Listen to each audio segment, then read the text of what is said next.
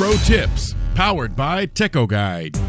What's up, everyone? This is Professor G, and here's another pro tip. What if you don't know what you want to study or major in? I get this a lot, and so as a counselor, I tell them this. I said, look, you should never stop learning. The day you stop learning, not only does it have health consequences, it's going to have income consequences, it's going to have skill-based consequences. So basically, always be learning. Put yourself in an environment where you're always learning something new, and the California community colleges can be that environment. If you don't know what to study, you can use the California Community College to begin exploring the different majors. Take some classes in business, take some classes in design, take some classes in general education like history or English or computer science, and improve those technology skills. You do not need to know what to major in order to start college. It is helpful if you have an idea, but again, you can come into the community college system as an undecided student. I normally tell my students, do this. Go ahead and declare a major and then change it when you realize that that's not the major you want to pursue. This will avoid a lot of headaches for you when it comes to financial aid when you get to that college. For more helpful tips like this to find the quickest and most affordable way possible to get your degree, go to the App Store and download the free Teco Guide app.